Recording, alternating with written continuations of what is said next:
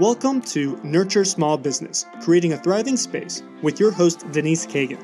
Denise is the president of DCA Virtual Business Support and has been a business owner for almost 20 years.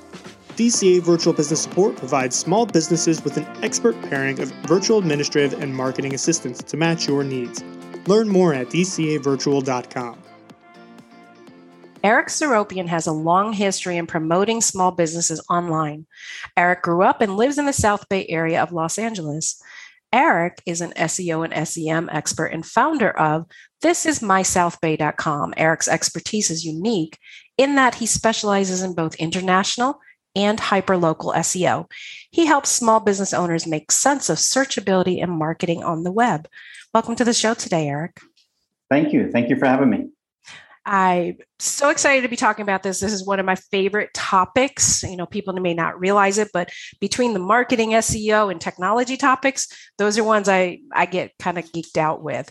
But before we jumped into this, you had an interesting career or maybe hobby. I'm not 100% sure.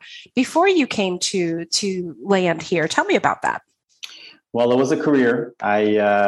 I owned a jewelry design and manufacturing and wholesale business in downtown LA in the jewelry district. And we would manufacture and sell to jewelry stores across the country.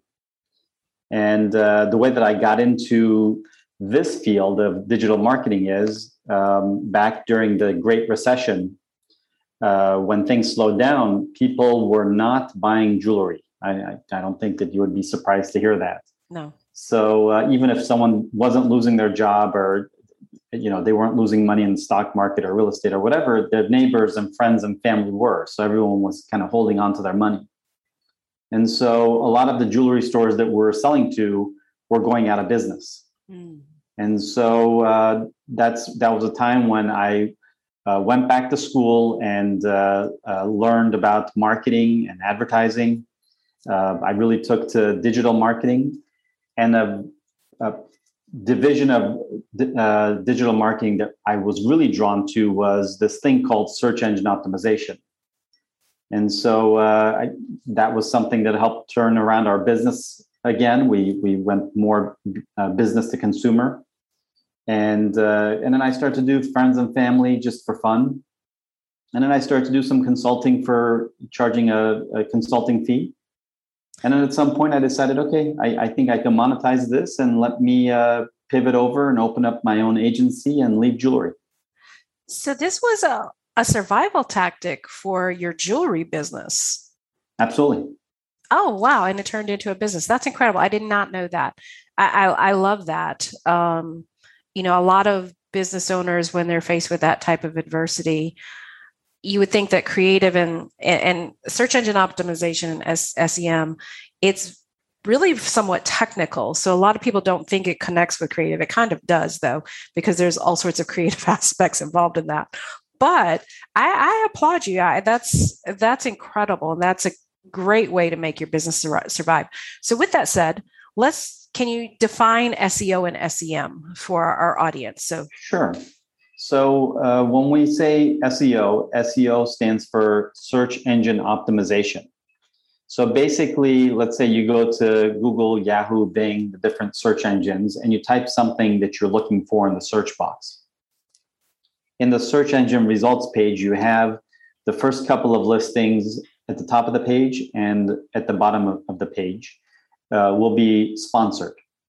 So those websites are paying to be there. The middle part, 10 search results to a page, those are organically placed there. So you can't buy those spots. Google is offering that to its users. It's telling, hey, user, I think you should meet this website. You would be a good fit for what you're looking for, whether it's geographically, intent-wise, etc. Google is making that match. So the process of getting ranked for that is called search engine optimization.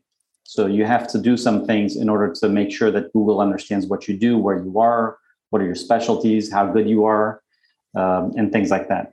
And we're going to come back to that, by the way. Yes. Okay, good. And then search engine marketing basically is everything under the umbrella of getting ranked for to be on search engines. Mostly it has to do with paid advertising strategies, so you can appear on Google, but also it has to do with content creation and so on. But the main thing, the separating factor is that it's has to do with paid. Okay, so SEO is organic, SEM is paid.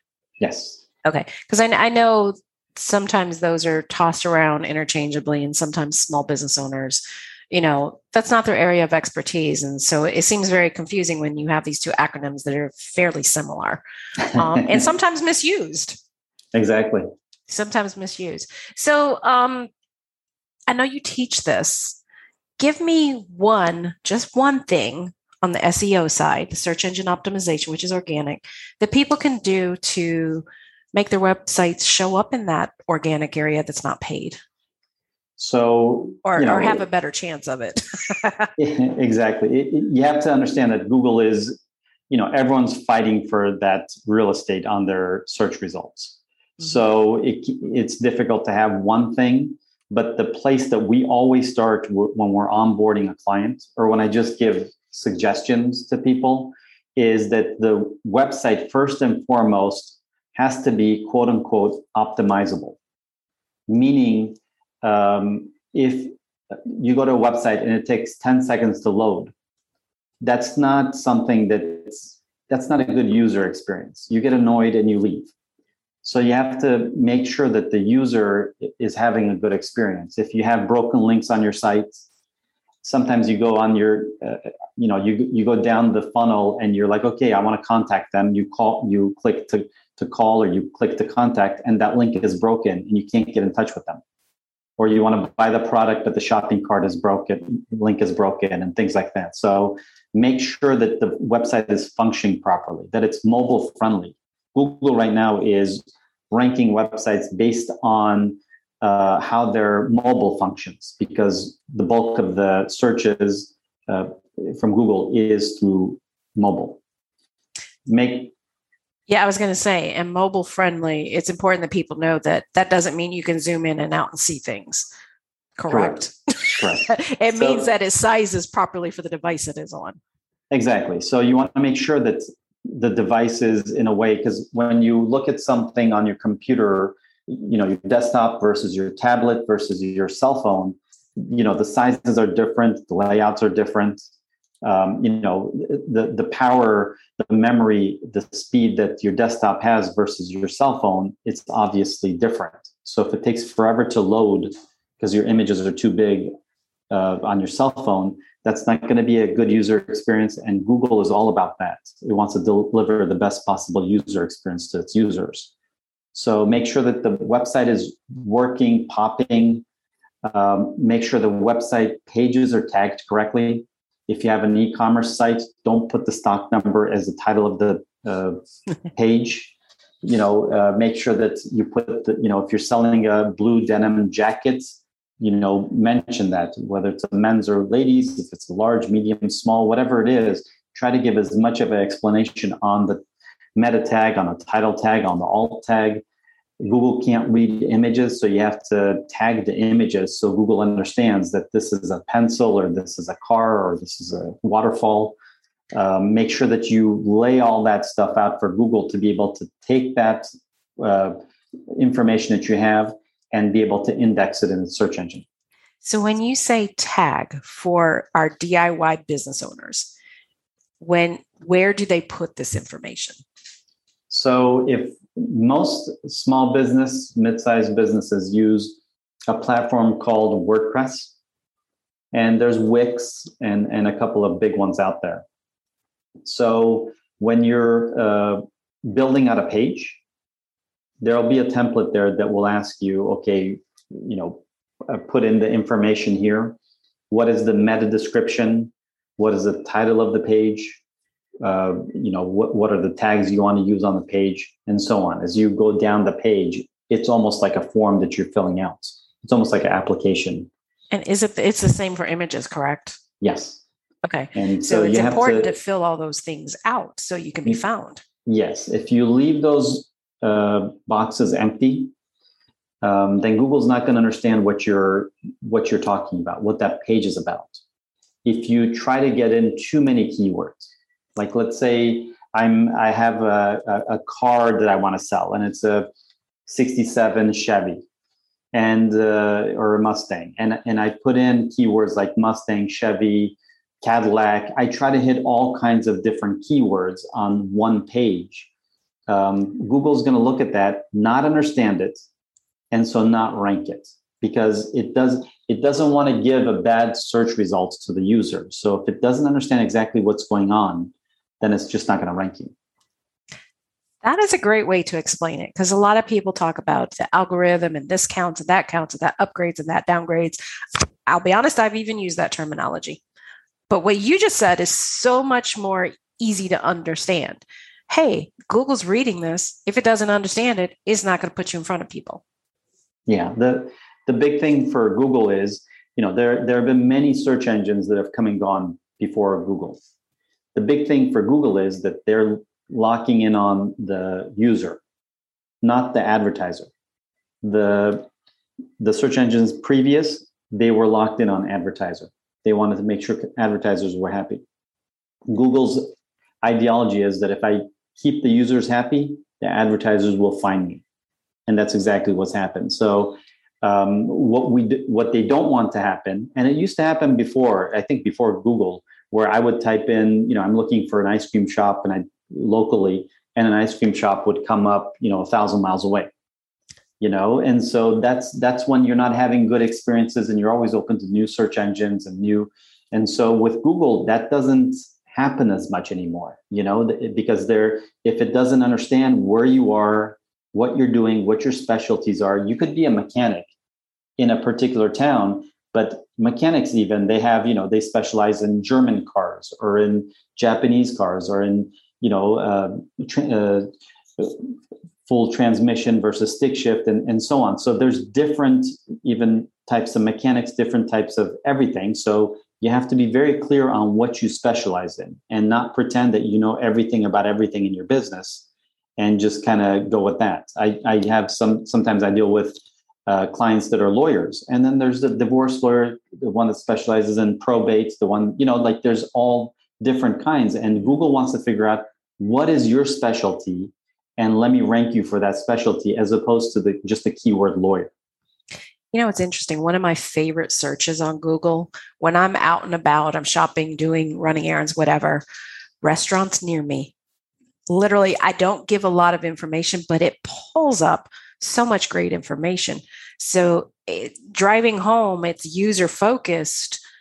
If business owners start thinking that way, how am I going to search for my business? That's when they start getting clarity, I would suspect. Yeah. Also, the example that you just gave, it's going to sound a little bit creepy what I'm going to say, but Google has almost like a profile on us. So if we've searched in the past for a French restaurant or for a McDonald's or whatever, it will bring that up in the autofill as in the search box as you're typing it in, because it has what is known as user intent. The example I always give is, if let's say I have a Honda Accord, and in the search box I start typing in Honda Accord. Now let's say I have a lease.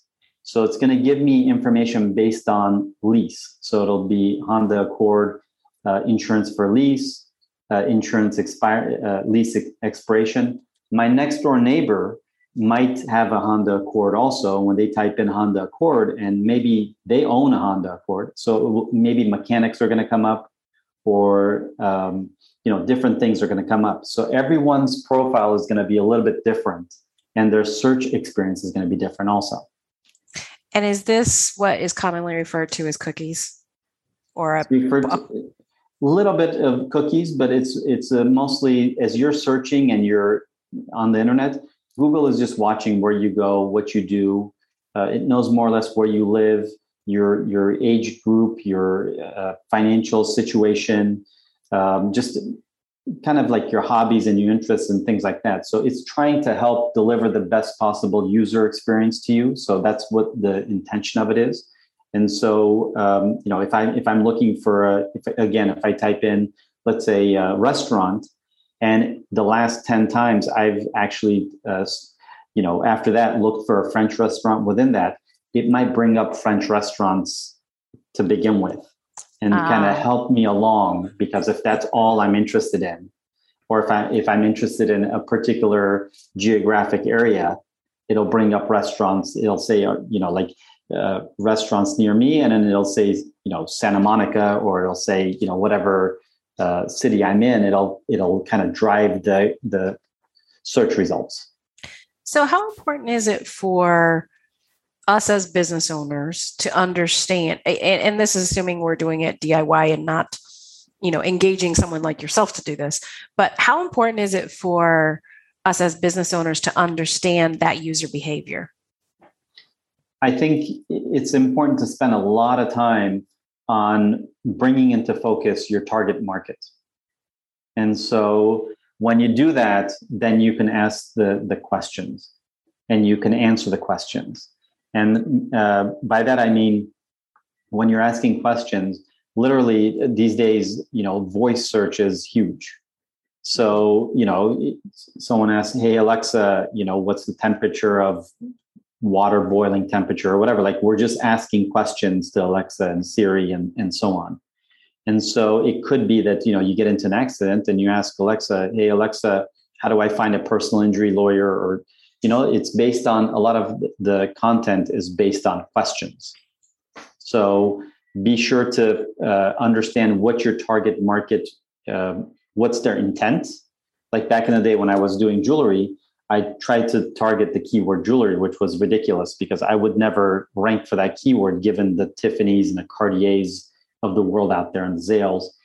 But even if I did, are they looking to buy jewelry? Are they looking to sell jewelry? Are they looking to get it appraised, repaired? Like what is their intention for searching that? And so as a business owner, you can't do everything. And which keywords do you want to target and kind of go after that? So kind of reverse engineer, what would someone be asking for if they were typing in, or if they were asking Alexa to find your business. Okay. So something more like custom design jewelry might be a little bit more, or estate jewelry or antique jewelry is a little bit more descriptive. Probably you need to go another step or two further, but those are better than just jewelry. Exactly. Or how do I custom design my jewelry? Okay. In a question format. Or if you have something that broke, like hey Alexa, how do I replace the battery on my watch? Or how do I resize my wedding ring? You lost weight, you gain weight, or, you got a knuckle and it's not going over, in a question format a lot of times. This is incredible. This is such practical advice that people can easily understand and implement. I suspect you get a lot of people in your courses. We do. It's just these last 18 months, with COVID, it's been, we can't have people in the classrooms, but pre-COVID and, fingers crossed after COVID, it's a nice experience for me. I love teaching. And, in many ways, it's like a game changer for small businesses to be able to get that free traffic coming in from Google consistently. Absolutely. You didn't bring your classes online? No. In person only? No, it's all in person only. Well, darn, because I'm on the East Coast. It sounds like I would like to take your course because you make it very simple to understand. So you had mentioned, content management systems earlier, not in that context, but you talked about WordPress and Wix. Are there website programs, content management systems that are easier to optimize than others? Because I think sometimes as a small business owner, especially when you're starting up, your budget's really low, you go for whatever's cheap. Yeah.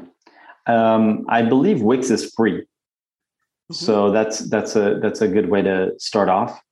WordPress was actually created in order to make Google happy, meaning it knew how to set things up so that when you launched the website and then afterwards, every time you added a page, a blog post or whatever, Google could go in and index that website very easily.